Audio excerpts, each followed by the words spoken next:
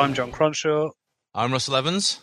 Last week, I mentioned the fact that I wanted to talk a bit about magic. I know you've got a magic system going on in your world. I think it'd be good to have a discussion on how you can use magic in your writing. And I also think what we say about magic also applies to any cool futuristic tech that isn't available now. So these rules can apply to that. For me, the definition of magic is the ability to change reality, be it through super advanced, unknowable technology or arcane ritual or willpower. That's what magic is. It's the ability to change things that would never normally be able to be changed. Yeah, so it's almost like basically things that you can't do. Yeah, things that you cannot do, yeah. Yeah, there are two really good definitions, I suppose, of how you should use magic in literature, and one of them is by Orson Scott Card, and his basic premise is it's a bit like the every action has an opposite and equal reaction, so every bit of magic has a price that should be equal and opposite to the magic used. I think I came up with this idea just because we were talking about Harry Potter, and you know, as much as the story is fun and everything, and you know, it obviously resonates with people, the magic in that is just so kind of domestic and ubiquitous, and not really magic in a way, because it is just, okay, these people can do this, but it's so mundane and just so everyday that it kind of isn't magic anymore, if that makes sense. Well, it's like if you know a word, if you can say a word properly and wave your wand in the right way, you can do it. Like even things like, is it Ava Kedavra, the one that just kills people?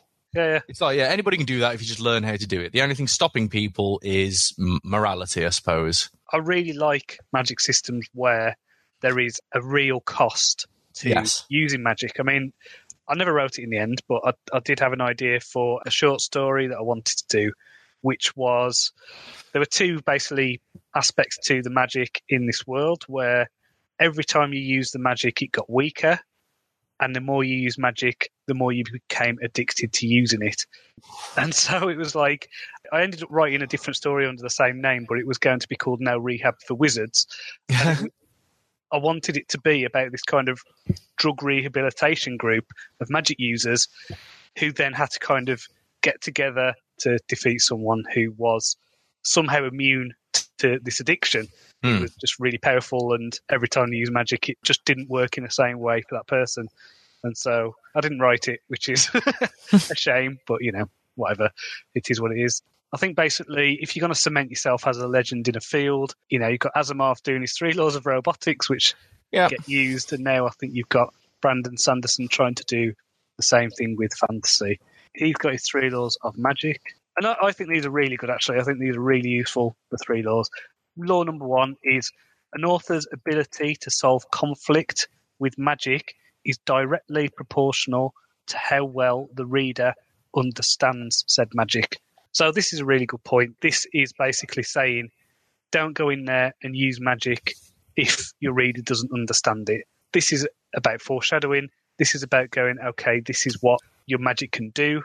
If you've got a magic system, which, for example, is about the manipulation of Earth, and it's all about that throughout the book, and then to defeat the antagonist, the person suddenly turns into a dragon and defeats them with fire, you're just like, what? Where did that come from?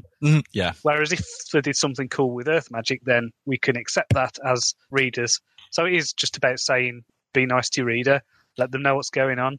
There are different things you can do with your magic that can be surprising, but they do need to kind of fit in with that system. Once you build your rules, then you can play with them, can't you? And you can create different characters that, because of the way they think, they find different ways to do things, and that can make a magic system interesting. Which leads us on to rule number 2, which is limitations are better than power. Yes. So having a magic system which has clearly defined walls which you can push against, that's more interesting than having an all-powerful, all-magical thing where you can just do whatever you want without costs, without weaknesses. It's this thing of having I mean, yeah, we've talked about this so much, actually, with our podcast, is like having limitations, having constrictions around you actually makes you more creative. And so having limitations on a magic system should have the same effect, one would hope. Yeah.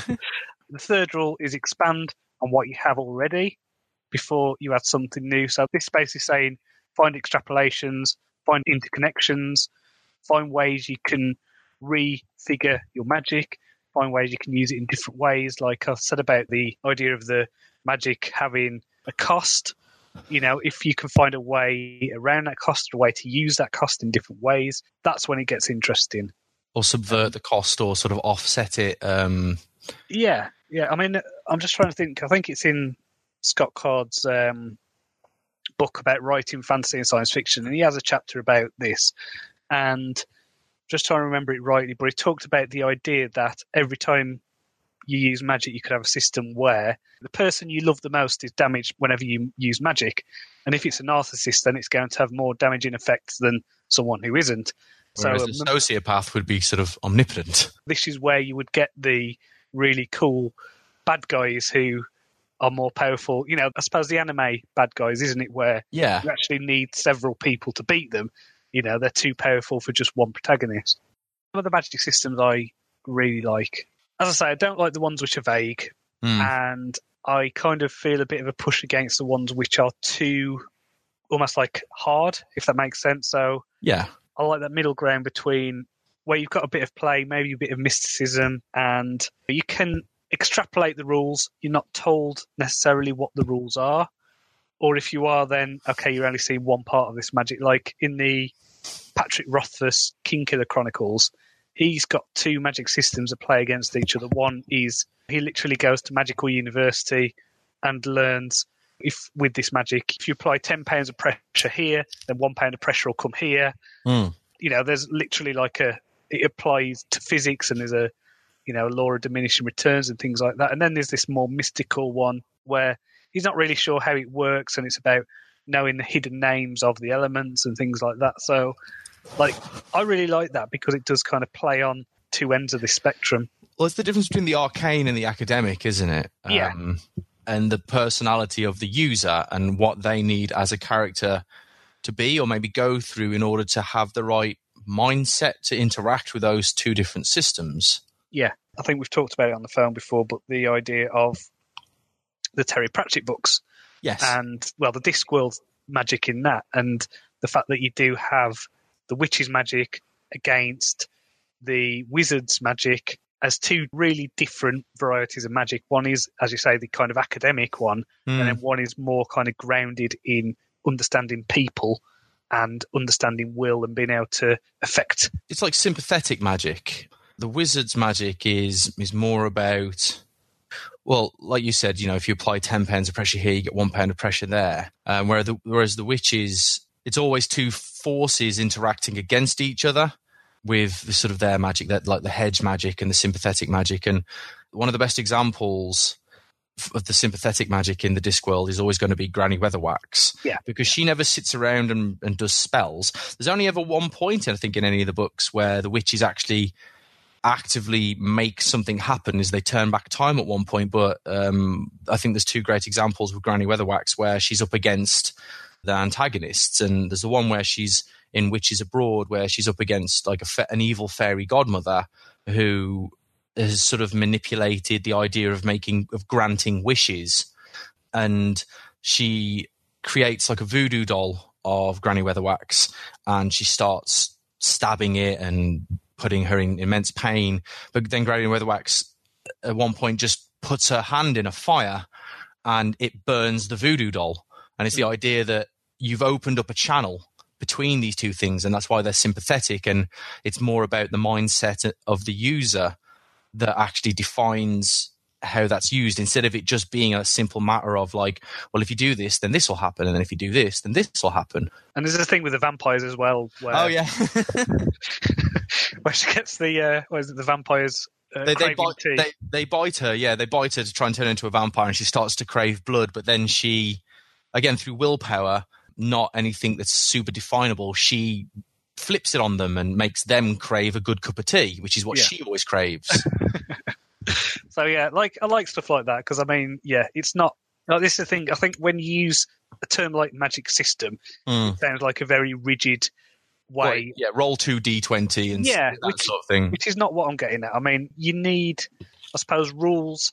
The reader doesn't necessarily have to know them inside out, But having rules that are defined for you as a writer, is really useful. And I think, I'm talking to you specifically, Russ. You've got your magical world, and there's obviously magic that goes on. And it seems to me that you've thought a lot about how the magic works in this world. Yeah, it's really mostly sympathetic magic. It's about willpower. It's a constant battle between the individual and the collective. In this world, if somebody believes they can fly hard enough, then they could fly. But if enough people believed that wasn't possible and were, should we say, be able to witness it and be like, no, that can't happen, then that person would lose the ability to fly. And that's a very basic sort of analog version of it. But I want to be able to use it as a more of an expression of people. Like there's a character that in her real life, she loved sewing and she philosophized about it and what it could do. And it informs her abilities. So her paddle, her weapon is a giant needle. And she carries around an oversized bobbin on her belt with thread on it. And she can do things like sew two places together. So she can step between them. Because her philosophy was that, she enjoyed sewing because it created connections between things and it made larger things out of smaller things. But then it also allows her to do stuff like she has, I don't know whether it's going to be one or both of her eyes are replaced with buttons. And she can take a button out of her sewing kit and attach it to something, sew it to whatever, a wall, a cloud, a dog, and she will be able to see through that button like it's one of her eyes. That's not a rule. That's not a spell. It's not something that's written down in a tome somewhere that somebody can achieve. That is entirely personal to her because it's based on her willpower and her mentality. And it'll also give rise to things like the ability to, I can always hear something, like one character can maybe always hear another character if they want, no matter what, or they can always see them. And so let's say Inigo, through his machinations and such, he says to Dora in a reassuring way, like, I'll always be able to see you. I'll always be able to know where you are. And she accepts that and in a way wants that because it adds a level of protection. But as the story goes on and he becomes obviously more apparent as the antagonist, it's something she's going to have to fight against because she doesn't want him to always know where she is, to always be able to see her or hear her. And that's where it becomes a little less defined and more about this idea of sympathetic magic, this back and forth of willpower. So it's like we were talking about, like it's this middle ground of the structured versions of these things come from the individual and their sort of experiences, their personality and their philosophy. Yeah. But there are no rules really as well. It's like if you can imagine it and if you can will it, you can do it. The only constriction there, though, is can you convince other people that you can do it? Yeah. So that's quite. It's like almost a consent magic in a way. It's like that's exactly it. It's the general consensus, like because the general consensus controls many things in that world. Like there's no night and day as such. The sun doesn't rise and the moon doesn't rise, but there are times when it is light outside and then there are times when it's dark outside, and that is almost decided at random by the general consensus of the population. Let's go back to these Sanderson's laws then and just see whether we can make them work with your magic system. I mean, we said about the first law, which is the solving conflicts directly proportional to how well the reader understands the magic. So in your world, I'm just kind of thinking about this. This would be the idea that we will know how powerful will is and that other people's will can affect you. So I think you've ticked that. I think that if we're going down this route of whether it works or not, it does seem to fit. Limitations being better than power. So the limitations come from other people, other wills, other consciousness. There's going to be a lot of contradictions with the way people see the world and all these different things pushing against each other. There might be places in the city where you just can't do anything like that because just maybe by virtue of the people who live there or a already sort of preset agreement, like almost like an accord, something like that. It's set in stone. It's seen as completely immutable, historically, maybe as such. And so much like people, like when, like traditions and such, people in the real world, in our world, are very bound by tradition, whether they make sense or not. Sometimes the longer something has existed as a rule or as a social construct, the more power it has, even though it really has no power. So yeah, it's going to play on that idea as well as maybe like breaking traditions and in some ways like faux pas as forging forward or creating new potentials. I'm just trying to think how this would work with something, say, like, let's say a concept like the devil. Yes. Where there's a lot of people who believe in the devil. Like, well, will I have the devil something exist? for that. Well, I do actually have something for that. Okay. So heaven and hell exist in the underworld. One of the ferrymen, one of the characters actually, is he's a crusader from one of the many crusades. Because he believes in heaven, I suppose in some ways the book kind of points towards heaven and hell not really existing, but it's going to be left up for like whatever interpretation.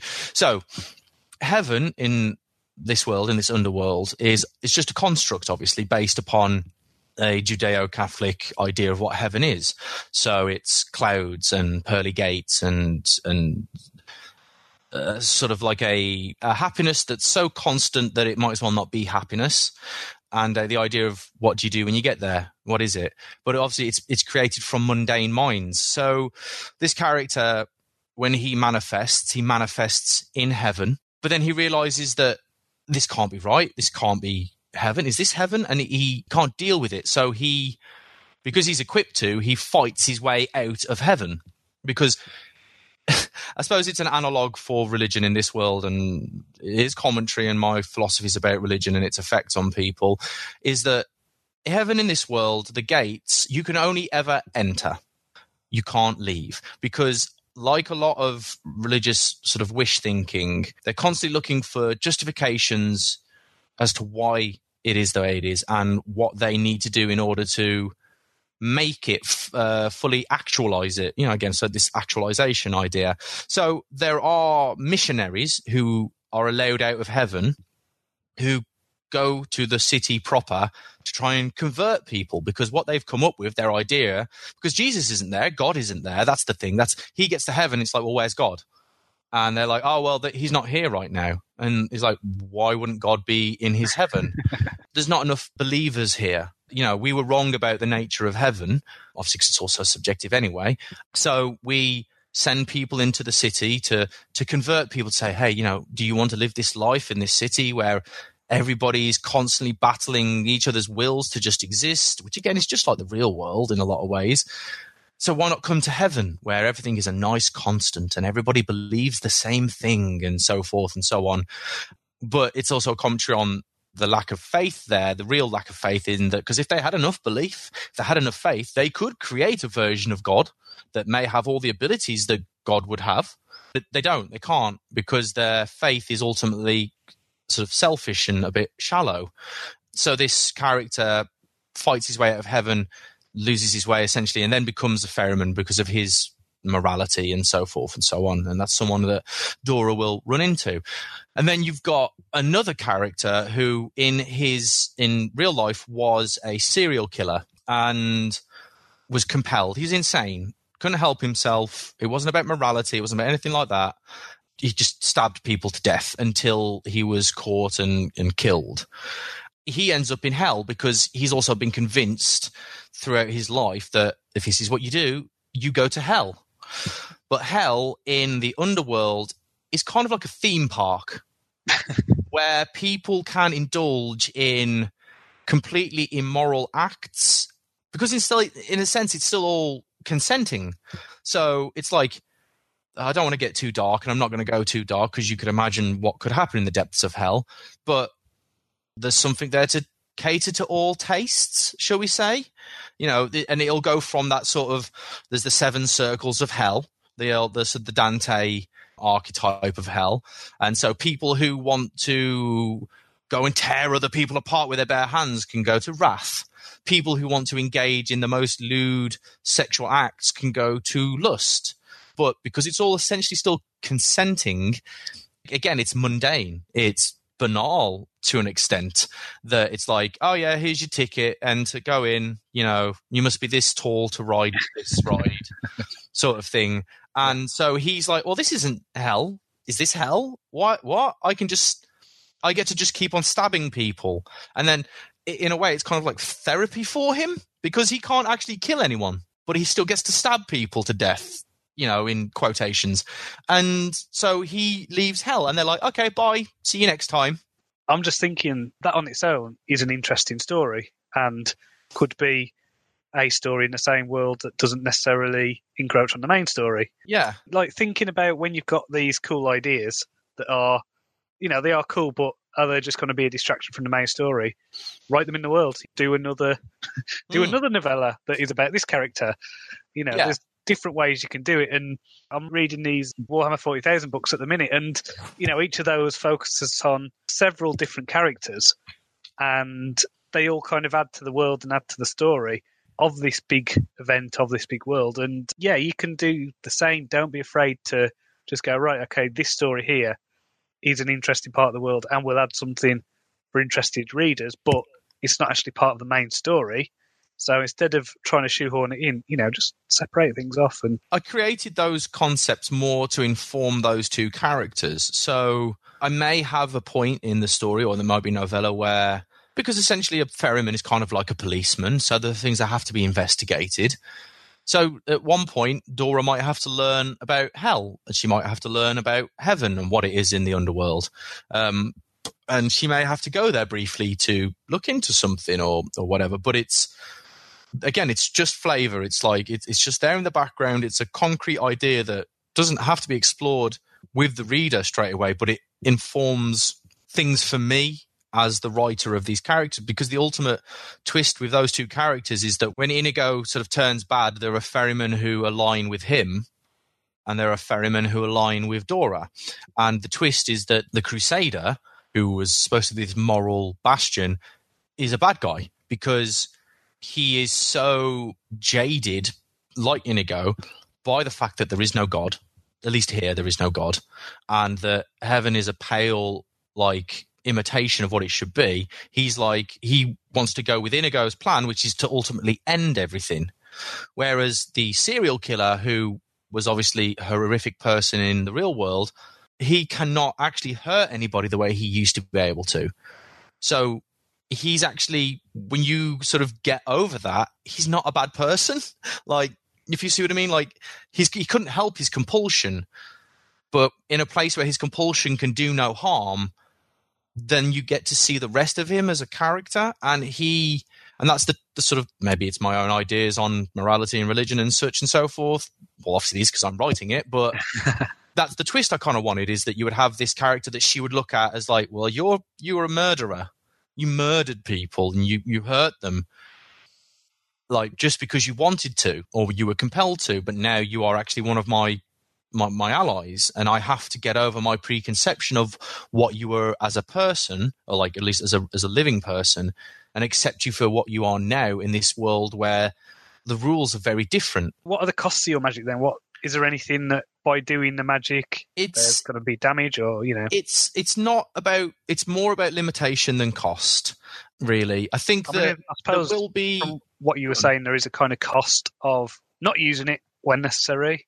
Yes. Like, if you can't actualize, that's the cost.